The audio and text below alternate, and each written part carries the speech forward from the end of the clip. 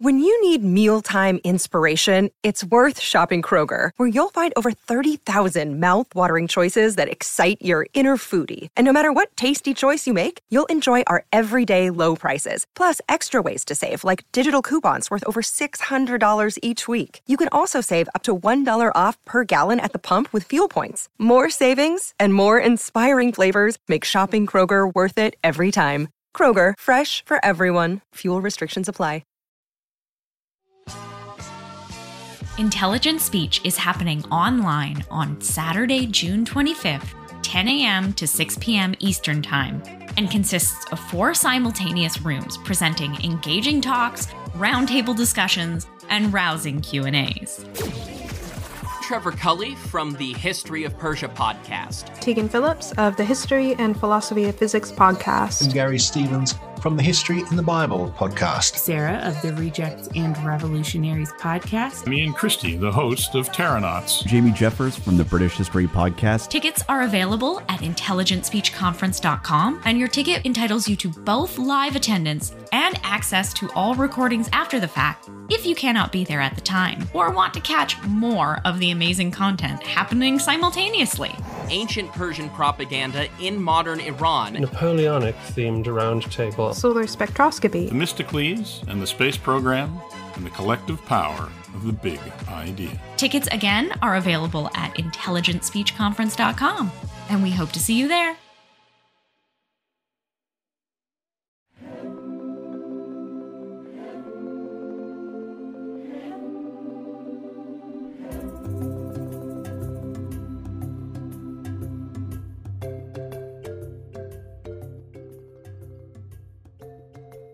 Hello and welcome to Legendary Africa.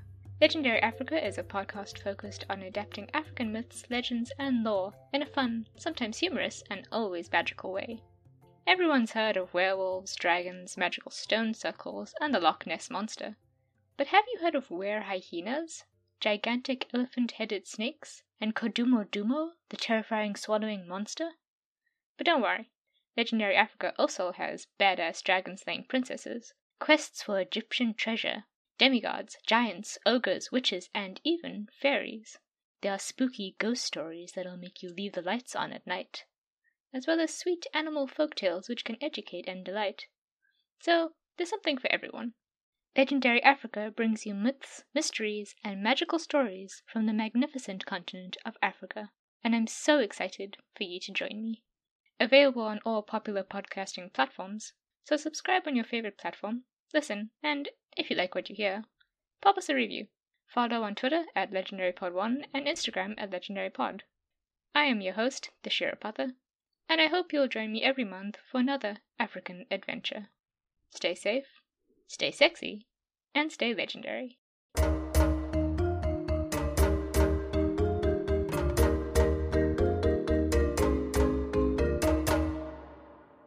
Gamarzoba, everyone! Before we get into today's show, I want to extend you an invitation to the 4th annual Intelligent Speech Conference. Intelligent Speech is a 100% online conference that connects independent, educational podcasters like myself with you, the fans, for a one-day event. I'll be speaking about the Georgian influence on the Holy Land.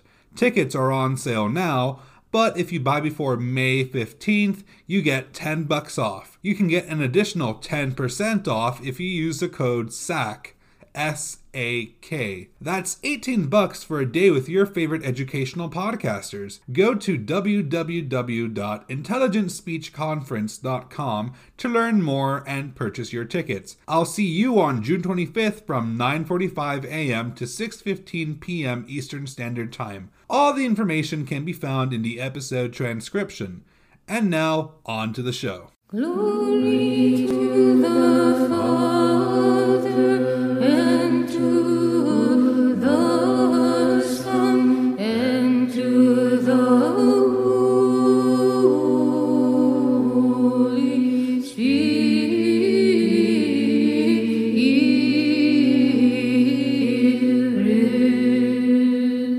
Gamarzoba, and welcome to the History of Sacramento, Georgia.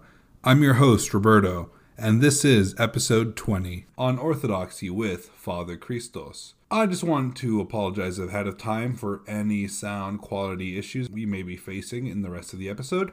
We were recorded in an actual church, so the acoustics of that building, while spectacular to hear when you're inside, do not work well when you're recording with one microphone. However, I'm very glad that Father Kristos Patitsas, who is my local priest here at the parish that I attend, is a fascinating fellow, and he has helped me learn so much about Orthodoxy and Christianity itself. In the beginning, you will have heard music, which is actually sung by Presbytera Katina, who is Father Kristos' now deceased wife and a friend of mine.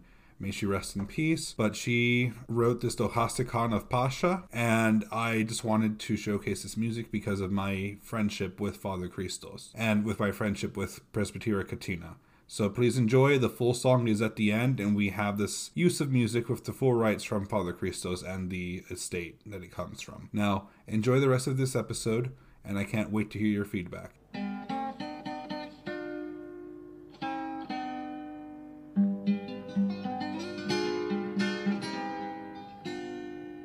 Hi everyone, I'm joined today by Father Kristos from the St. Peter and Paul Church here in Pennsylvania. Welcome to the show, Father Kristos. It's really such a privilege to be here, Roberto. It's good to sit here with you. And I'm glad you joined us today because this is something I've been wanting to... Basically, I wanted to have someone on the show who was immersed in religion and actually could speak of it on a point of essentially knowledge that I don't directly have. So, thank you for coming today. Well, I'll share what little I can, as best I can. Thank you so much. Can you introduce yourselves to us, please? Yeah, I'm Father Kristos Patitsas. I'm the rector of the parish priest of St. Peter and Paul Orthodox Church in Mount Union, Pennsylvania. Our church was founded in 1916, so it's quite an old church by now. I've been here for almost 10 years at this parish. I'm also an eye surgeon at the local hospital, and I'm a volunteer priest here at St. Peter and Paul, which is such a privilege for me. I have a personal interest in the Church of Georgia. My godmother's name was Nina. Oh, perfect. And my father's name is George, and my godfather's name is George, and my uncle's name was George, and my son's name is George. So we're like the nation of Georgia. There's a lot of Georges in our family. Yes. It's just an honor to have you here, and pleases me that you also knew my wife before she died 4 years ago, and that we get the chance to talk here as friends. Well, thank you for having me come to the church and inviting me when I asked all those questions all those years ago when I was returning from Russia and I wanted to learn more about Orthodoxy. Father Kristos here was the one who opened my eyes more and actually told me the things in English, which helped me understand Orthodoxy a lot more, and he gave me a lot of amazing literature that actually helps me understand the faith a bit more. But as I mentioned earlier, I wanted you to hear it from his mouth because he is the one who's been doing this for years, and he knows a lot more than I will ever know. But the first question I wanted to ask is, what is Orthodox Christianity? What separates it from everything else? Well, first of all, it's an apostolic church. So that means it's founded upon the teachings of the apostles of Christ. And that means it really is founded upon Christ, because the apostles taught what the Savior had given them. So it's the apostolic foundation. And Christ is the chief cornerstone. He's the chief shepherd of the church. He's the one with everything. He's the head of the church. Everything depends upon him. So the apostles built their foundation upon Christ. So it's an apostolic church. So we have apostolic traditions. And of course, the scriptures themselves came out of the oral tradition of the church. They weren't written down contemporaneous with the events. They were part of an oral tradition that was kept in the heart of the church, and after a few decades written down by the four evangelists and by St. Paul and others who recorded these events. And that all came out of the bosom of the church, who were eyewitnesses of our Savior and his passion, his death, his burial, and his resurrection from the dead. So that's where the church stands upon. So that's the apostolic faith. And secondly, it's a Catholic faith. It's not a Roman Catholic faith. We call it an Orthodox Catholic faith. But it's meaning that, as St. Vincent of Lerins said, that we believe what has been preached everywhere by everyone and always. It's not something that's preached in just a narrow area of the world, but the whole world has heard this faith This is the faith that all the true Christians have believed from the beginning, and it's nothing new about it. It's always been the same. Christ is the same yesterday, today, and forever, the Apostle Paul says. So our faith doesn't change with the times and to reflect a different morality, moral relativism, a new way of looking at moral things, or a new way of looking at God. It's the same faith that we've always had. So that tradition is really strong and gives Orthodoxy a great foundation. And I think that one of the biggest differences between Orthodoxy and all other Christian faiths is the goal. The goal is communion with God on this earth. Blessed are the pure in heart, for they shall see God. We believe that it's possible on this earth, through achievement of purity of heart, to actually see God in his energies, not his divine essence, but such as the apostles did on Mount Tabor when they saw him in that light they couldn't describe, as brighter than the sun, brighter than a fuller could make anyone's robes. That God, we can see God in this life. That our Savior says, "Become ye perfect as your heavenly Father is perfect." And he said to the rich young man who wanted to know how to receive eternal life, he says, "If you wish to be perfect, sell all you have and come and follow me." And St. Peter talks about becoming partakers of divine nature. So our goal is not simply to be saved from hell, which is certainly a very important goal, because hell can be a bottomless pit of suffering and evil, but to be saved for something, that is union and communion with God. And that begins now. It doesn't wait until you've gone from this earth. So the other big difference is we're not trying to set up an earthly kingdom. As much as Georgia is a nation centered on God, it recognized that even there, the kingdom is in the heavens. And that nation is set up to help lead people to that kingdom, not to be an end of itself. And so the church is not a state, and the church is not run by a government. Instead, it's the Lord who is the head of the church, not any mere man, and we are seeking that goal. So those are just some very broad differences, but I think you can go into many different theological issues where you see how Orthodoxy is different. The whole faith versus works controversy. The Protestants emphasizing faith, the Roman Catholics emphasizing works, even merits. So you earn things by your good behavior and good deeds. But in Orthodoxy, we realize it's not faith or works, it's God that saves us. And so it's always by the mercy of God. And while we do expend great effort for our own salvation, our Savior says, "The kingdom of heaven is taken by violence, and the violent take it by force. And narrow is the way, and few are they who reach it. And broad is the way that leads to perdition." So there is a struggle, but it's not that we earn salvation. It is still a gift of God. But we show and demonstrate our free will, and we prepare ourselves for God's grace. And he's the one who gives the increase and gives the harvest. I actually got goosebumps from all of that and listening to you. So... But yes, and thank you for answering the question. No, glory to God. It's a beautiful faith, and there's so many layers of richness in it. It's just truly astounding. And I can attest to that, just coming to the church when I do, because I lead a very busy lifestyle, so I do try to come in, but thankfully I'll be here for Pascha or Easter, so I am actually very excited about that. Yes, we're so glad to have you. And these are the best services of the whole year, really to not just hear about our Savior's passion and resurrection, but really to be eyewitnesses again of it happening, to participate in it, to have our own little passion during that week where we struggle, we fast, we stand for long hours, we make our prostrations, we make our effort to walk the path of Christ and carry our own crosses toward Golgotha during that Passion Week. And then I'm going to lead on to the next question, being how and when did it spread off from the other churches? Because I know that you had the Great Schism with the Catholic Church. Yeah, that's in 1054. Mm-hmm. Now, there were events that preceded that. And during the time of St. Photius the Great, the Roman Catholic pontiff began asserting that he was the supreme head of all the church.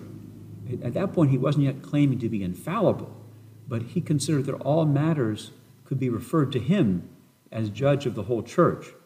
And Orthodoxy has always been a synodal church. That means it's run by a group of, first it was apostles in Jerusalem. The first apostolic councils mentioned the Acts of the Apostles. And it was not run by Peter, by St. Peter, but by St. James, the brother of the Lord. He was the bishop of Jerusalem. And not all of them are recorded as speaking, but they reached a consensus, and it said, it seems good to the Holy Spirit and to us, not to me. Mm-hmm. And so there's not a single earthly head of the church. It's Christ himself is the head. And the bishops get together and decide things. And they are infallible when they are in unison with Christ and the apostolic tradition, and not when they contradict it. As I said, there's nothing new. So any new teaching any novel teaching that goes against the apostolic faith is not orthodox.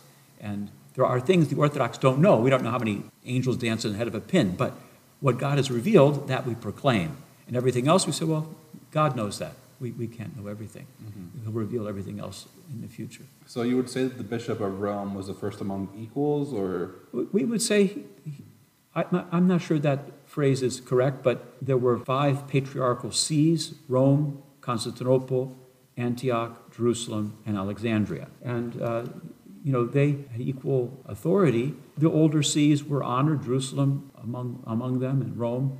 Constantinople was the newer one, but they had equal grace. They're all just bishops. The bishop of the smallest town is still a bishop, and a bishop means to be an episkopos, an overseer of the church, a shepherd of the church.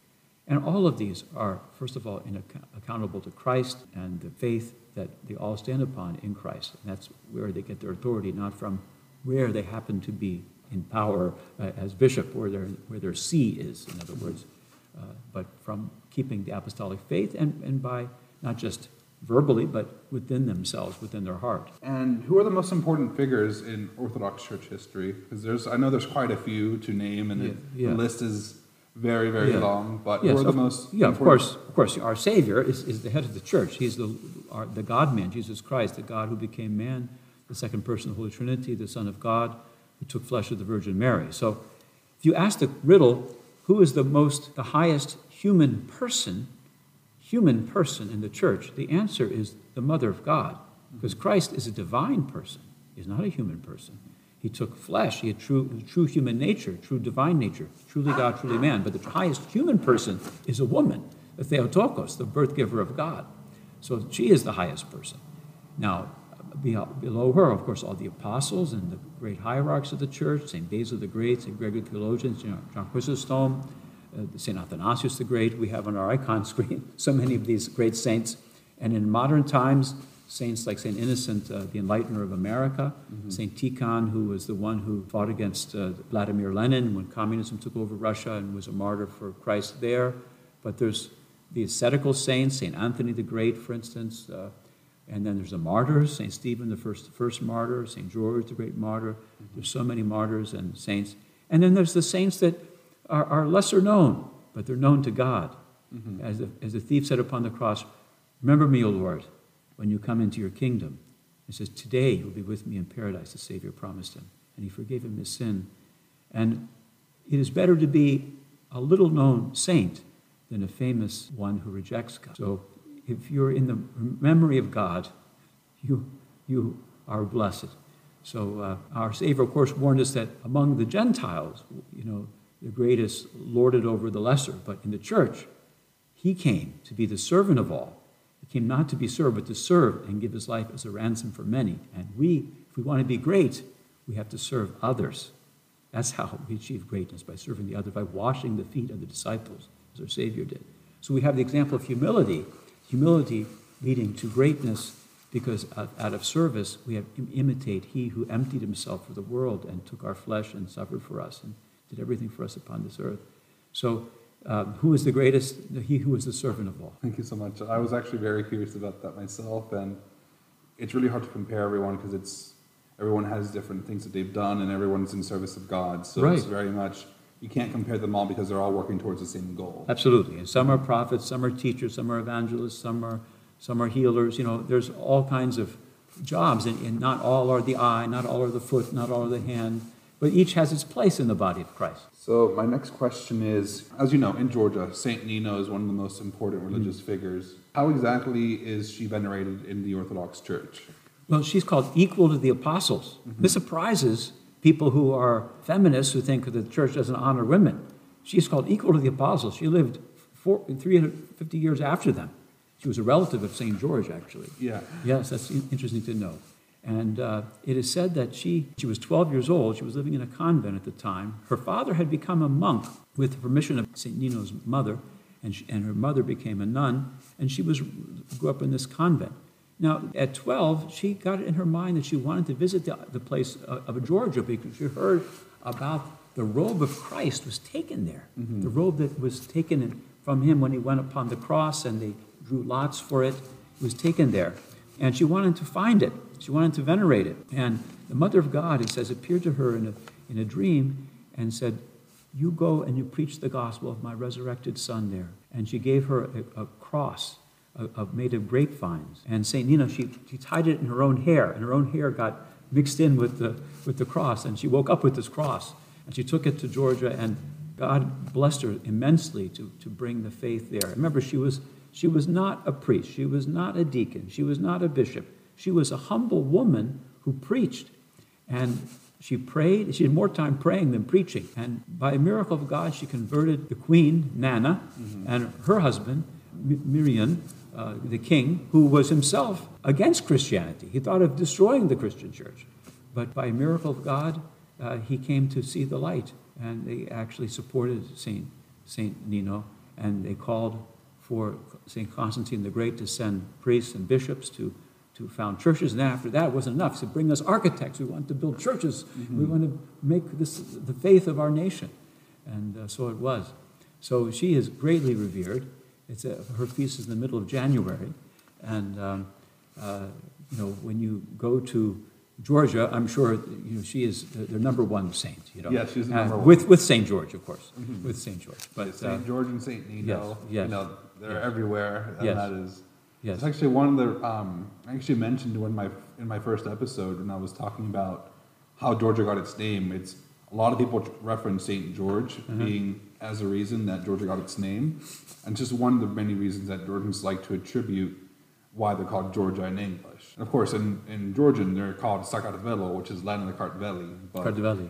But in English, it's Georgia, or St. George. Right, so St. George, yeah. So it's just one of the reasons they give for that. But yeah, St. Nino is very highly revered, and I know so many people named Nino in Georgia. Yes. And it's very much, she is one of their main patrons. She's their patron saint. Mm-hmm. So it's very much I've seen the churches where she's been. I've actually been to the church where the Christ tunic is buried. Oh my gosh. Świętych in Mytischieta. So I was actually there. I heard rumors that the tunic was buried there, but I was actually looking for the tunic and didn't notice in front of me that it was right there. And I actually took a picture of it where it was buried. Oh my gosh. And didn't even know it until I actually was reading up on the story. And then out of nowhere, I see the picture of this. I'm like, no, wait, I have a picture of that. Wow. So went through my files, and lo and behold, I have a picture of Christ's tunic's burial spot right there. And wow. I was like, wow, this is not something I was expecting to have. Yes. Because I thought I was upset because I didn't think I had it. Yes. And then next thing you know, I actually do have a picture of where it is. And I was like... the saint led you to that. I'm convinced. Yeah, so I was ecstatic to know that I was actually there, and the whole story where the tunic was sent there, I've actually gone over it in my podcast on when I talk about Parsman I, who was a king of Georgia, or the king of Kartli at the time.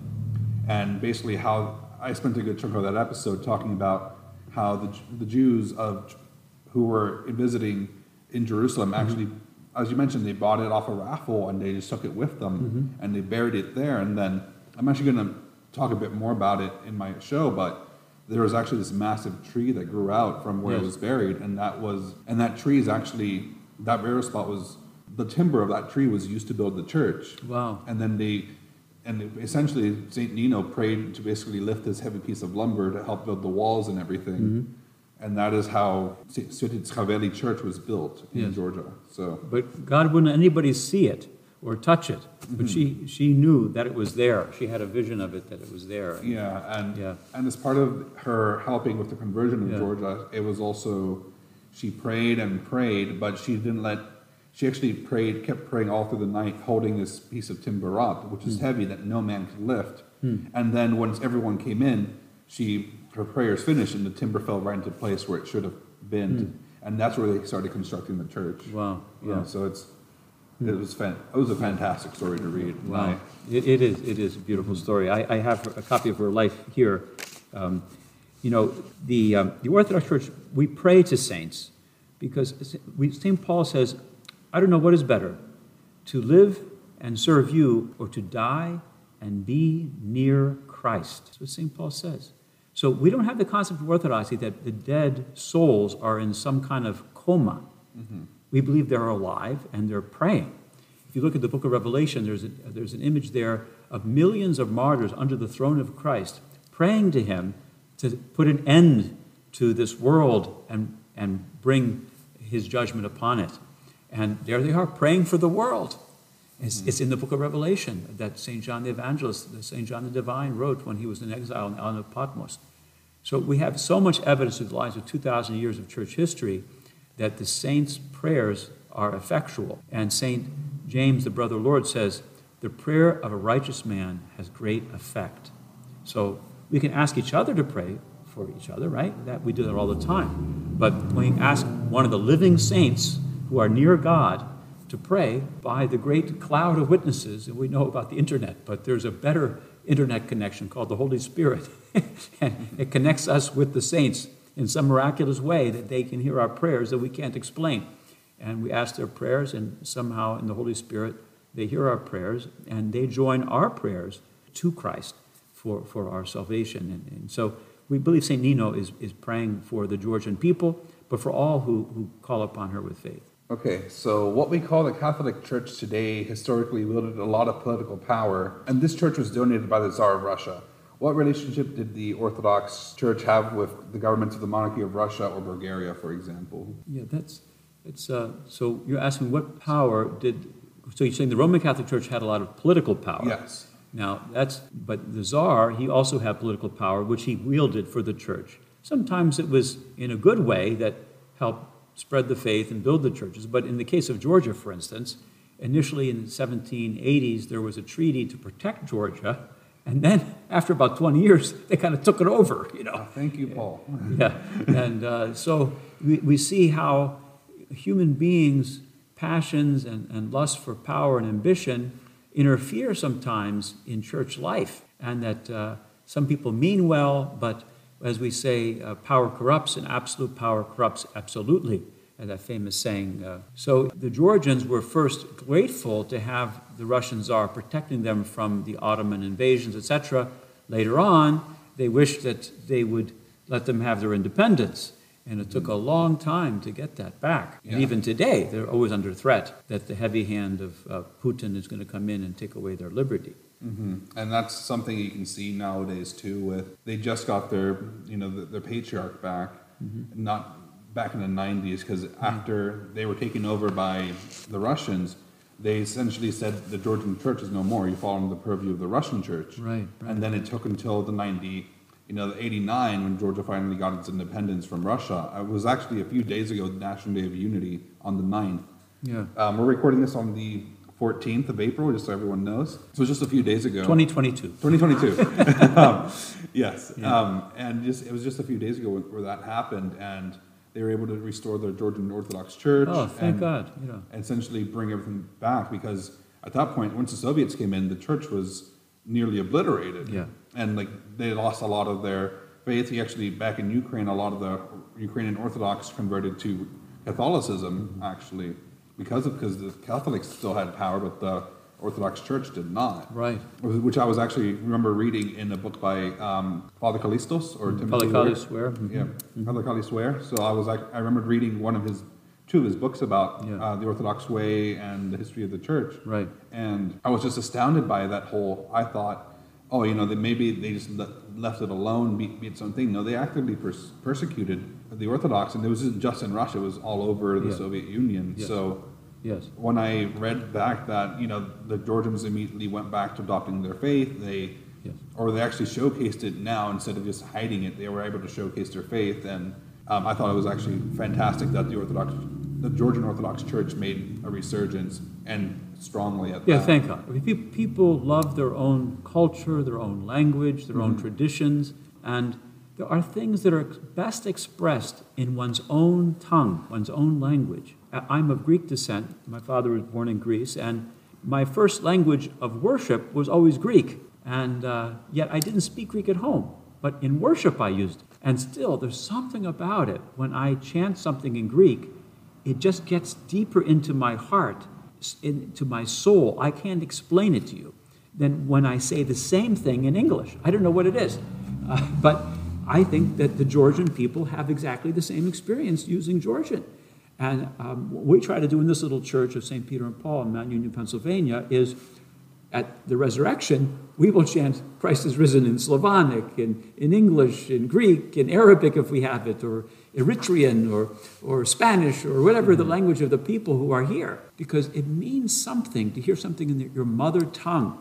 It's so important. And Orthodoxy has always defended that. So in the Latin church, there were only 3 languages permitted in worship. Those are the languages written on the cross above our Savior's head. That is Greek, Latin, and Hebrew. No other language could be used in worship. And not until Vatican II in the early 1960s, they changed that. But in Orthodoxy, they said, what are you talking about? Pentecost showed us the apostles preaching in all the languages of the people who were there listening. There were 120 in that upper room when Pentecost happened, including the Mother of God. And people said, how can we be understanding these people? I'm from this place and you're from that place. We all understand them in our own native language. So that's what Orthodoxy did everywhere. It always spread the faith in the language of the people who lived there, and they worshipped in that language. St. Innocent of Alaska, when he came to Alaska to preach, he preached in the Aleut language. He taught in the Aleut language. He invented the Aleutian alphabet, St. Innocent of Alaska. They didn't have an alphabet, so he invented it, and he translated the Gospel of Luke in that language. So Orthodoxy has always done that, and so that honoring the Georgian language is critical for the people of Georgia, and it's a beautiful thing. It's an ancient language, ancient language.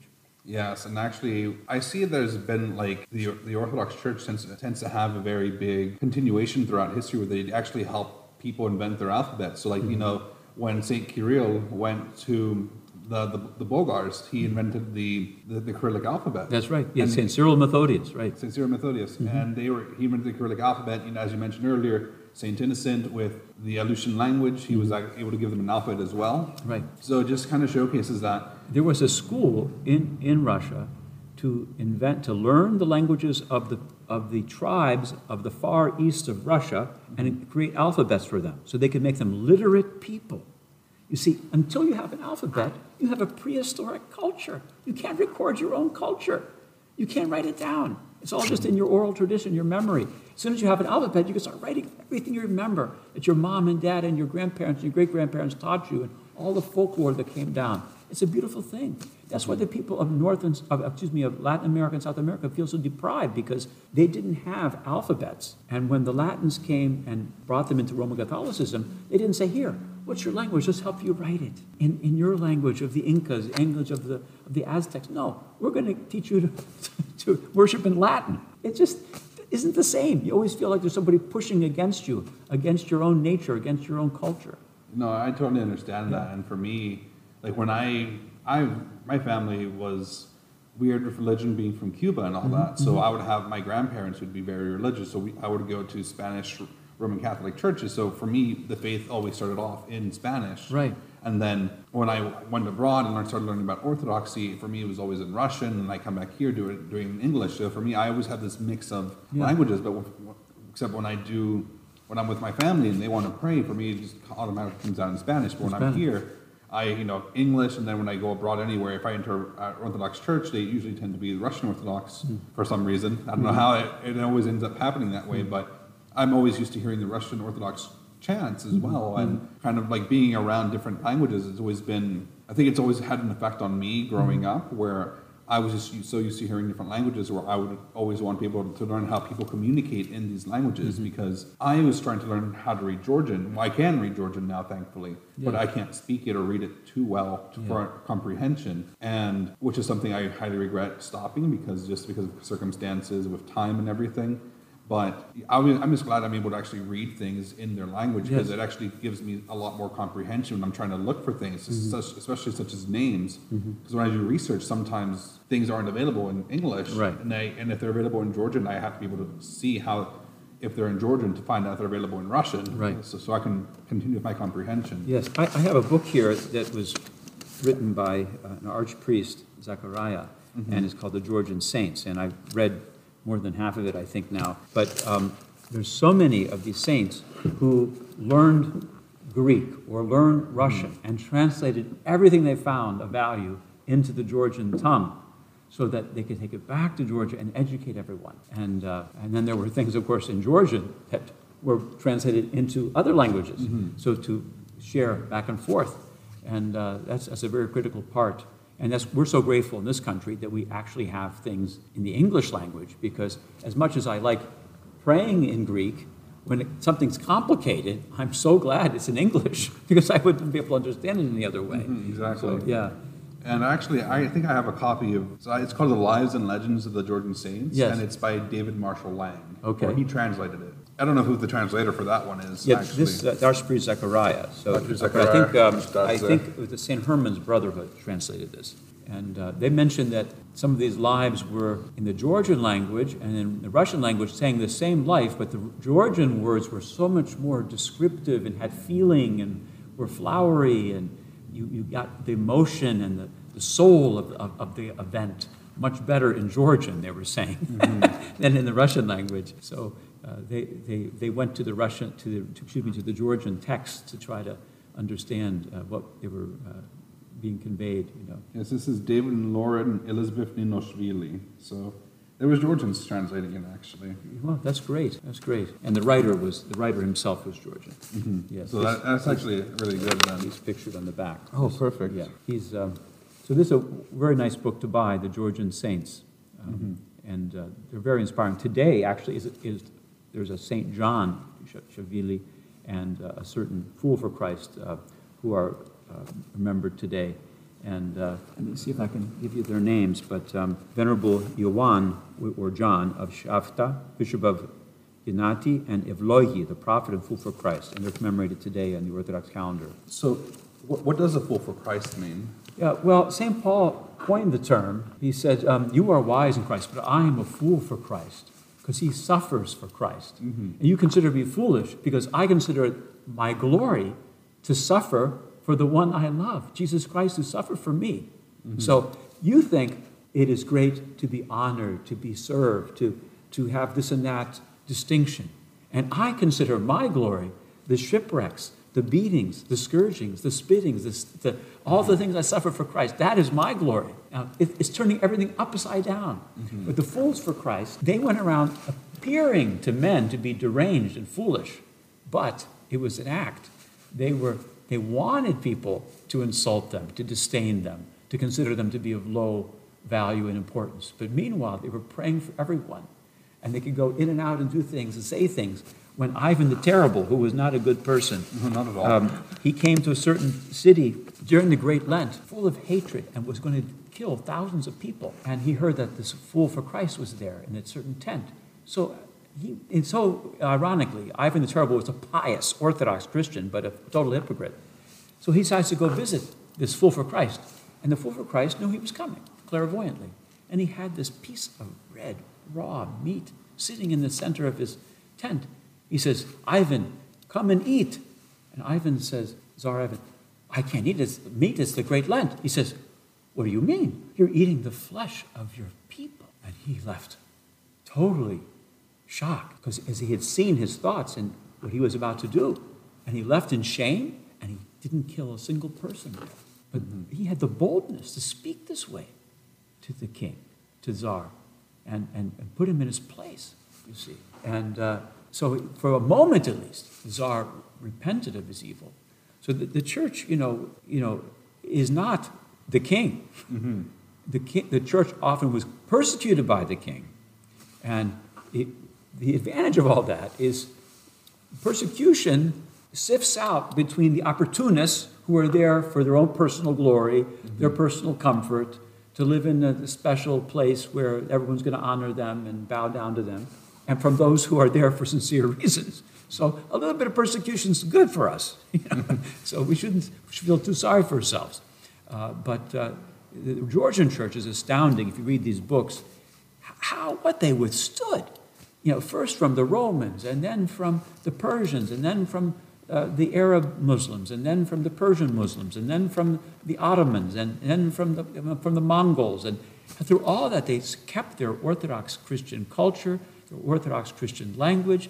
They didn't give up their faith. It's just an astounding act over 2,000 years of fidelity, of faithfulness to Christ. It's just astounding. Yes, and as I like to mention quite often, Georgia was also the second nation to actually convert to Christianity. So they preceded Rome itself. Yeah, and Armenia being the first of Gregory the Illuminator. That's right. But who's their neighbor? Who's their neighbor. Yeah. You know, the Georgians might be a bit begrudging with that fact. Armenia beat us to this, but it's also all in good fun with them. Because, it's the same way between Philly and Pittsburgh where they'll argue about things, but they're still cordial with each other. Right. But it's just one of those things where, the Caucasus were essentially the first places where they actively converted the populace. And I was actually, in my research, I was seeing that the populace of Georgia, or Kartli at the time, was actually already converted. And it was just King Miriam and Queen Nana who were just taking a while to convert because they were still Persian aristocracy, Nana being from the Bosphorus.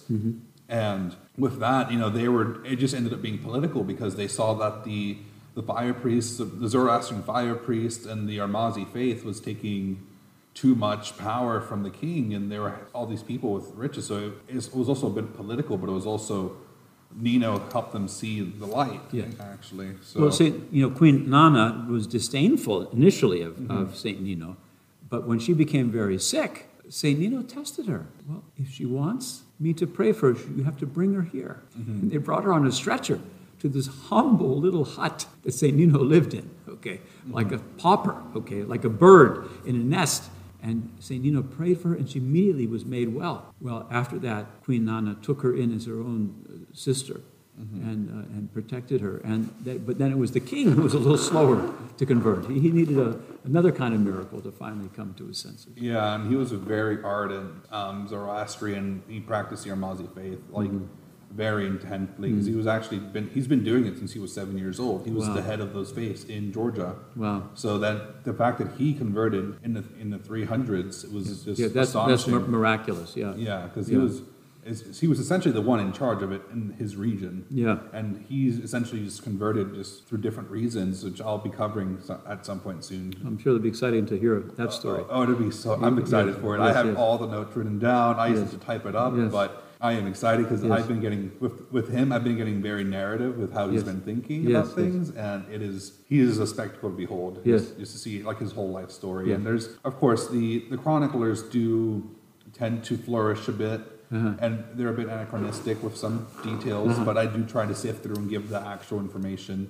And tell when this may probably have not happened when it comes to historical details. So because he was the illegitimate son of the Persian King of Kings. I see. So he was placed into control of Georgia when he was 7 years old. Wow. And he married the last member of the Parnavazid dynasty, who was the ruling dynasty since Alexander the Great. Oh my gosh. Yeah, so he married into that dynasty, but then she died when he was 15, and they had no children. So then he married Saint Nana. I see. At 15, and they had a few children together. And at that point, he was essentially head of the faiths of the Zoroastrianism and the Armazi faith, and he just kind of went in and kept doing more and more, and then he was actually one of the greatest kings. Wow. And he's the longest ruling king at 77 years. Wow, that's phenomenal. That is phenomenal. I was like, since we don't have birth and end date, birth and death days, we can't attribute when he actually died. We don't even know the years in which he died. Yes. But the fact that he lasted at least 77 years is just mind-blowing. There's no other king probably who ever king that long. Not in Georgia, no. But what's always miraculous is to learn about the conversion of anyone's heart. Our Savior says, if you have faith, you can move mountains. Greater than moving a mountain is moving the heart of a man to be one who hates God, who hates the crucified one, who becomes in love with the crucified one, who says, this man is the most beautiful man I've ever met in my life. And I've never seen him with my eyes, but I know in my heart. And to change the heart of a human being, to love Christ, and to see the suffering servant, this one who came out of love for us, took our flesh and suffered everything we do and everything we suffer in life. He went through it. And to fall in love with that God who was not from some distance away, but who came here, emptied himself to love that God, to change the heart of a man, and to say, I want to repent of every evil I've ever done. I want to forgive everyone. I want to love everyone. I want to give to everyone. That is a miracle greater than moving a mountain. Mm-hmm. That's what St. Miriam went through. So the deeper the darkness, the brighter the light. Yes, exactly. And just to continue on with the questions I have here. So what role does Orthodox Christianity play in the life of your average Orthodox Christian? Well, it's very individual, because, the Orthodox faith is a faith of liberty. So there's nobody who's checking up on you whether you ate anything during the fast, or of course like Ramadan, for instance. My son spent some time in North Africa, and no one dares to eat between sunrise and sundown. It's somebody's making sure. But in Orthodox Christianity, this is a free religion. You follow your own conscience. You have commandments of God. You keep them or you don't keep them. And but for the pious, during the 40 days of the Great Lent, we are not eating meat. We're not eating dairy products. We're not having any eggs. We're not having any fish.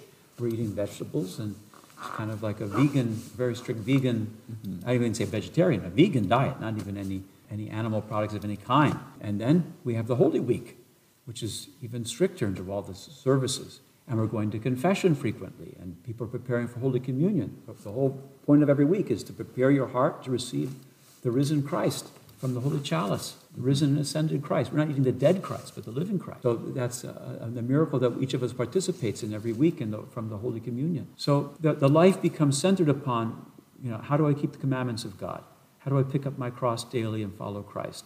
How do I show God that I love him with my whole heart, my whole mind, my whole soul? How do I love my neighbor as myself? And one person said, to love your enemy is to love yourself, because sometimes our greatest enemy is our own self. We want to destroy ourselves. We want to lead ourselves away from God. We think only of ourself now, not into eternity. And what does it profit a man, our Savior said, if he gains the whole world and loses his own soul?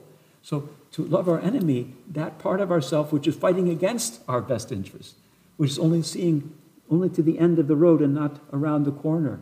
So it's for each man to take up his cross and follow Christ. And we have the church that gives us its examples of the saints and the scriptures, of course, and our Savior's teachings and Holy Confession and the services of the church and the way of life to hopefully lead people into a fullness of the Christian life. Thank you so much for that. Go ahead. And then I'm going to ask two more questions. Go ahead. Because so one question we got asked are, what are icons and why are they important? Yes. Well, if you come into Orthodox churches, the most stunning thing you notice are the icons. We have in this church 16 hand-painted gold leaf icons, and an icon literally means image. Of course, we use this in the computer world now. You click on the icon, the image, right? But ikona means an image. Our Savior says that we were, in the Genesis, that he made man in his image, in his ikon, his image. So we are made in the image of God. But a holy icon is an icon that depicts our Savior or the Mother of God or the saints or the angels and holy personages in a special way that's not naturalistic. It conveys the spiritual. So that which is from the heavens is depicted here on earth and gives us a glimpse, a glimmer of the eternity. And it leads us to the heavens. So it's a window into heaven. And the honor, St. John of Damascus taught us, and this is mentioned in the Seventh Ecumenical Council, 787, that the honor given to the icon passes to the one who's being honored. Just as when we salute the flag, simply honoring a piece of material, but the nation it represents. If we have a picture of our mother, we don't think that's really our mother. We know that's a picture of her, an icon of her, an image of her. And so when we kiss our mother's picture, we're rendering affection to that person who we don't see, who maybe have passed on to the Lord. And we have a picture of our wife in our wallet when we go off to war. Well, our sweetheart, we look at that picture. We know that's not her, that's a picture of her. But still, our feelings and thoughts are directed there, and we pray for that person, or we have thoughts about that person of affection. So this is so innate and known to us in our own daily experience. St. Paul says that Christ is the image of the unseen Father. So we have that concept also. but they're so critical in our worship, and we have to direct our worship somewhere. When our Savior walked the earth, over and over again we read in the Gospels that someone fell down on his face at our Savior's feet and worshipped him. Well, we don't see him, but we see his image. And so we honor, we venerate the image, and the honor we give to the image goes to the one being honored. There's a story from the life of one of the saints. One of the emperors, he had a hang-up against icons, but the coins in his empire had the emperor's picture on them. Mm-hmm. So the saint, his name was Saint Stephen the New. He says, whose picture is on this great emperor? Oh, it's mine. It's my visage. He says, what would happen if someone did something to this? And he spit upon the emperor's image. He threw it on the floor, and he ground on it with his heel. And the emperor was offended. He says, you're offended because I did this, but what are you doing to the holy icon? You think nothing of defacing them and destroying them. But some people are thick-headed. Even when you give them that example, the emperor didn't stop destroying the icon. But we know in our heart that we are honoring not simply paint, but the image of one who is painted there. We're honoring his image because we love him, and we see that icon, and we honor the one who's depicted upon it. And of great use in our education of our faith. Before there were books, there were icons. Because let's face it, until the printing press, who had a Bible? But you can see an icon of the nativity of Christ or his resurrection. The whole story comes alive in that one icon. So it's very, very important to our worship. It's like the stained glass windows you would see in like a Catholic church or something, where it still depicts everything on there, but it gives people a chance to understand the stories that they're hearing about and give them like visual. So it's like the same way you watch a movie, like this is a way for you to help you understand the stories of the things that the saints went through, that Christ went through, and then, but it's just a way for you to know that this is what's happening, but it's not saying this is Christ himself. It's just a way for you to learn who they are. Right. And it's so much easier when you're speaking about people, it's easier to recognize who they are when you can see them in person. Right. And so I always found the icons to be a very good way for me to understand, this is who we are talking about, because the moment when I can put a name to a face, it makes me remember who they are and their stories a lot easier, because I have that face I can look at and see, I remember this person because they did this, this, and this. But the moment you have a lot of different names and stories, they tend to mix together if you don't have that visual connection to do them with. Exactly. When you think of your father, you think of his face. Think of your mother, you think of her face. My deceased wife, I picture her. So you don't just think of her name, you think of her face, what she looks like. St. John Damascus pointed out that before God became man, he was indepictable. But once he took flesh, we must depict him, because it confesses his incarnation, that God took flesh. So when we depict Christ, we're confessing that God took flesh. And St. John the Evangelist said, he whom we saw, him whom we heard, he whom we handled, that is whom we believe, the Son of God that took flesh. So if we don't have an icon, it's as if we're just Gnostics, that you have an imaginary fantasy faith, not one of a living God who became one of us. So it's very critical to ward against this kind of make-believe religion where we just have ideas and concepts, but nothing that we can see and touch and feel. Before you came in here today, I lit some incense from Saint Abbo, the perfumer. He was a Georgian saint. Oh, really? And these are made by somebody who uses that saint as a patron saint of their incense factory. And they make it by hand. It's not a factory. But it's dedicated to him. And he had been a Muslim who converted to Christ. And this is his icon. Yes, Tbilisi, yes. And he says some of the most beautiful thing. He was going to his martyrdom, and he knew he was going to his martyrdom, and he sold his clothes, and he used the money to give people candles and incense for their churches, and he was about to be killed, and he partook of the holy mysteries. He anointed himself with oil. He prepared for death as if he was going to his own wedding. He says, "Weep not, but rejoice, for I am going to my Lord. Pray for me. May the peace of God protect you." He cheerfully told the Christians who surrounded him in his last hours. So you see the attitude of this great Georgian saint, Saint Abbo, the perfumer who converted from Islam to Christianity in 786 in Tbilisi. And so I lit that incense. I wanted you to smell the incense from this Georgian saint. Yeah. No, it's the icon is very important, and many people have been converted just through looking upon icons. just looking upon it. And it's people have such an affection for icons. My grandchildren, they are just glued to looking at icons. They have to. And of course, the icons are designed so wherever you sit, it looks like the icon is looking at you. You notice that? That's some kind of a trick of art, how they do that. But they're just astounding. And so it's a faith that declares that God has become man. And so we depict him.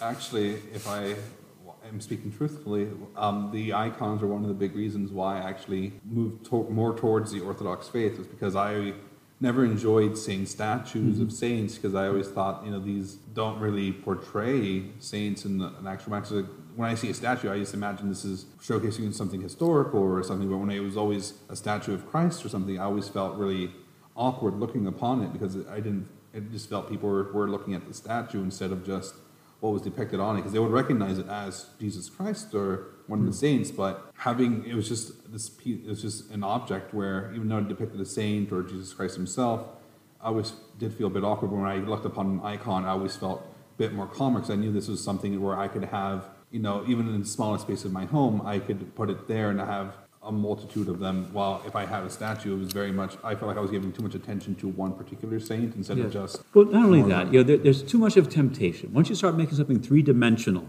it's too much a temptation to idolatry. And the church came out of an idol-worshipping culture, the Roman culture, but the whole world was worshipping idols. I mean, Hinduism in India, there's thousands of idols, So the church said, no, we can't make that our norm, that we're going to depict our saints in statues.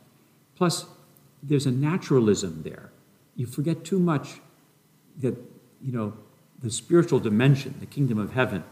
But when you put an icon, the icon is depicting the other world, the kingdom of heaven itself, and the Holy Spirit is depicted there. And the halos you see remind you that this person has acquired the Holy Spirit, and God is shining through them. In the Orthodox Church, we sense the icon, but we also sense each person, because each one of them is bearing the Holy Spirit. So we sense God in each person, and who has taken upon Christ. All you that in Christ have been baptized, Christ have you put on. Hallelujah. And we become bearers of the Holy Spirit. Saint Seraphim of Sarov said that we should acquire the Holy Spirit, and thousands will be saved around us. And he said that object of life is to acquire the Holy Spirit more and more and more, and become lights. That's another interesting thing about Orthodoxy. You asked me about differences. We're not out here to change the world. The job is here, within me. I'm the problem, not you. Not the adulteress down the street or whatever. No, me. I'm the problem. And our Savior, you think of that Gospel of John, chapter 8. They brought this woman who was caught in the very act of adultery. The law of Moses said she should be stoned to death. Our Savior, he stooped down and he began writing. And then he stood up and he says, whoever is without sin, let him be the first one to cast the stone. And then he went back and started writing on the dust again. And one by one they left. And just the woman was standing there. He says, woman, where are you, all your accusers? He says, neither do I condemn you, but go and sin no more. So what is this? He says it's a sin, but he doesn't condemn. So did he judge her? What he did, he says, yes, you made a sin, but I don't condemn you. And that's how our attitude for anyone else. People have this false saying, hate the sin, but love the sinner. I don't want to hate anybody's sin. I only want to hate my own sins. Everybody's sins, that's their problem. That's between them and God. I don't want to condemn anybody. Let me condemn myself, what I have done. Let me weep for my own sins. Let me repent of my own sins. And let other people repent of theirs. I'm not here to make a crusade to change everybody else. I'm here to repent of my own passions and to come near Christ. And if somehow the world gets better for that, I don't know. That's up to God, okay? That's not my object. My object is the problems I have. I need to come near Christ. So, you see, we can recognize that other people are making sins, but the most important thing is to know ourselves, to see our own sin. In Greek, the word sin is called amartia. Amartia means to miss the mark. It comes from the field of archery. So in archery, you have a bullseye, and you're shooting the arrow. If it hits the bullseye, you say, you made it, right? But if you miss it, you say you have an amartia. You miss the mark. Well, in the spiritual life, what's the mark? Jesus Christ. We're supposed to aim to be like him. Anything short of that is an amartia. It's a sin. Well, some sins, sometimes you get pretty close. Sometimes we're way off the whole, chart, right? But we're still an amartia. But the point is that it's not about evil. It's about trying to imitate He who is the way, the truth, the life, the light. That's where we're going. So sin, the concept is totally upside down.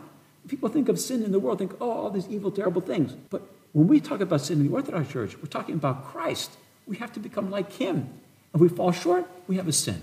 All have fallen short of the kingdom of God. All have sinned, right? Yes, because no one is perfect. No one is Christ. So all of us have a lot to work on. So we do that first. Leave the crusades for other people. We got to work on ourselves. Wow, I was actually getting teared up with that. Thank you so much. That's glory to God. And just to move on to use a more broad spectrum. So what are your thoughts on the Western state of Catholicism and Pope Francis? I don't pay too much attention, honestly. I don't pay too much attention. I really don't. I couldn't comment on it. I meet all kinds of pious Roman Catholics who really love the Lord Jesus, and I grieve for them because I understand why He won't let them have married clergy, for instance. Why?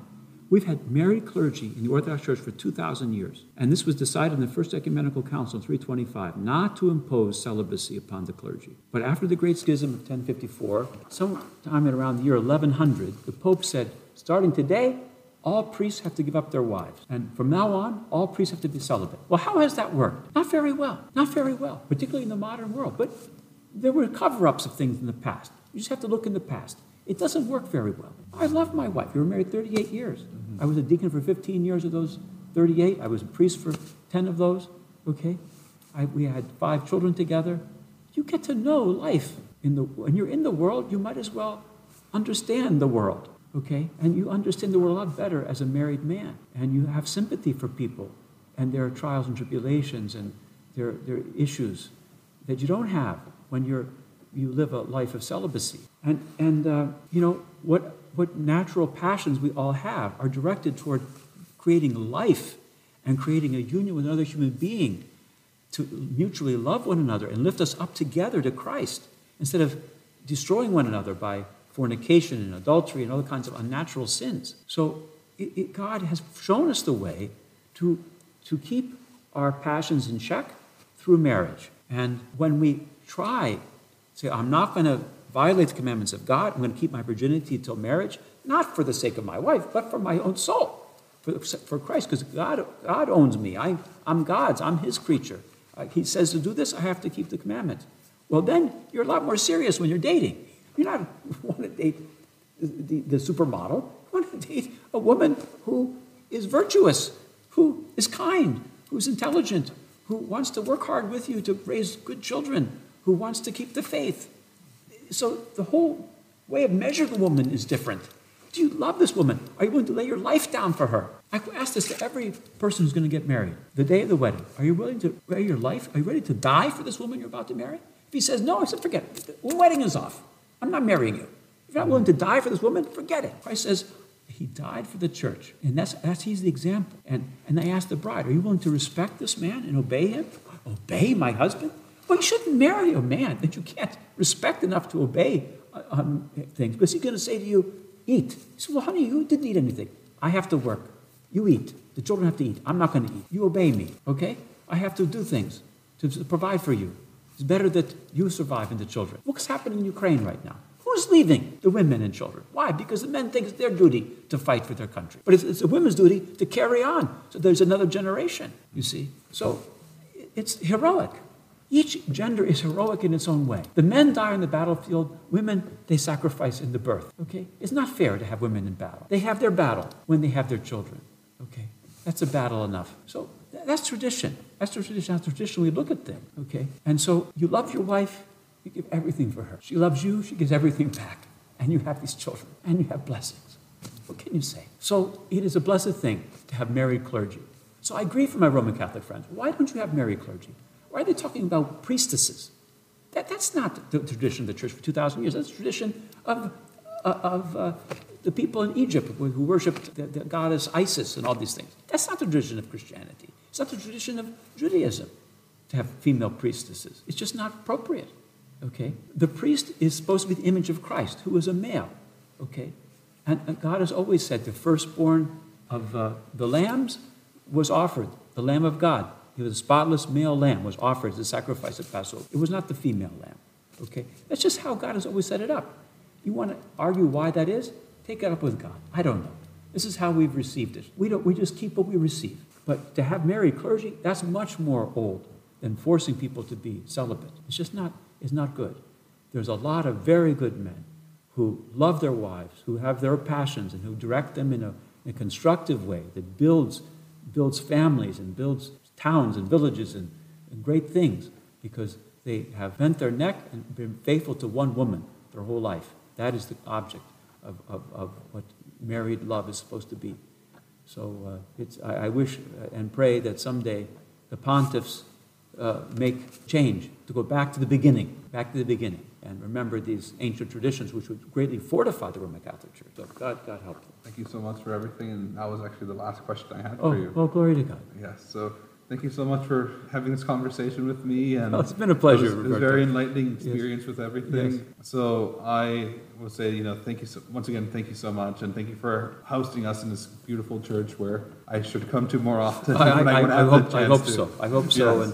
And try to break away from your duties, because the soul has to be fed too, not just the body and not just the pocketbook.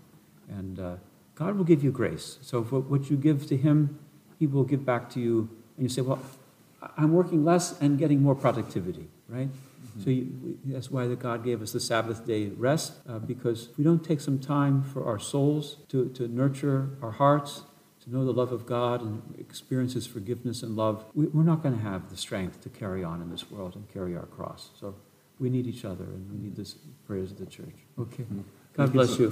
Thank you so much. God bless you. Glory to the Father, and to the Son, and to the Holy Spirit.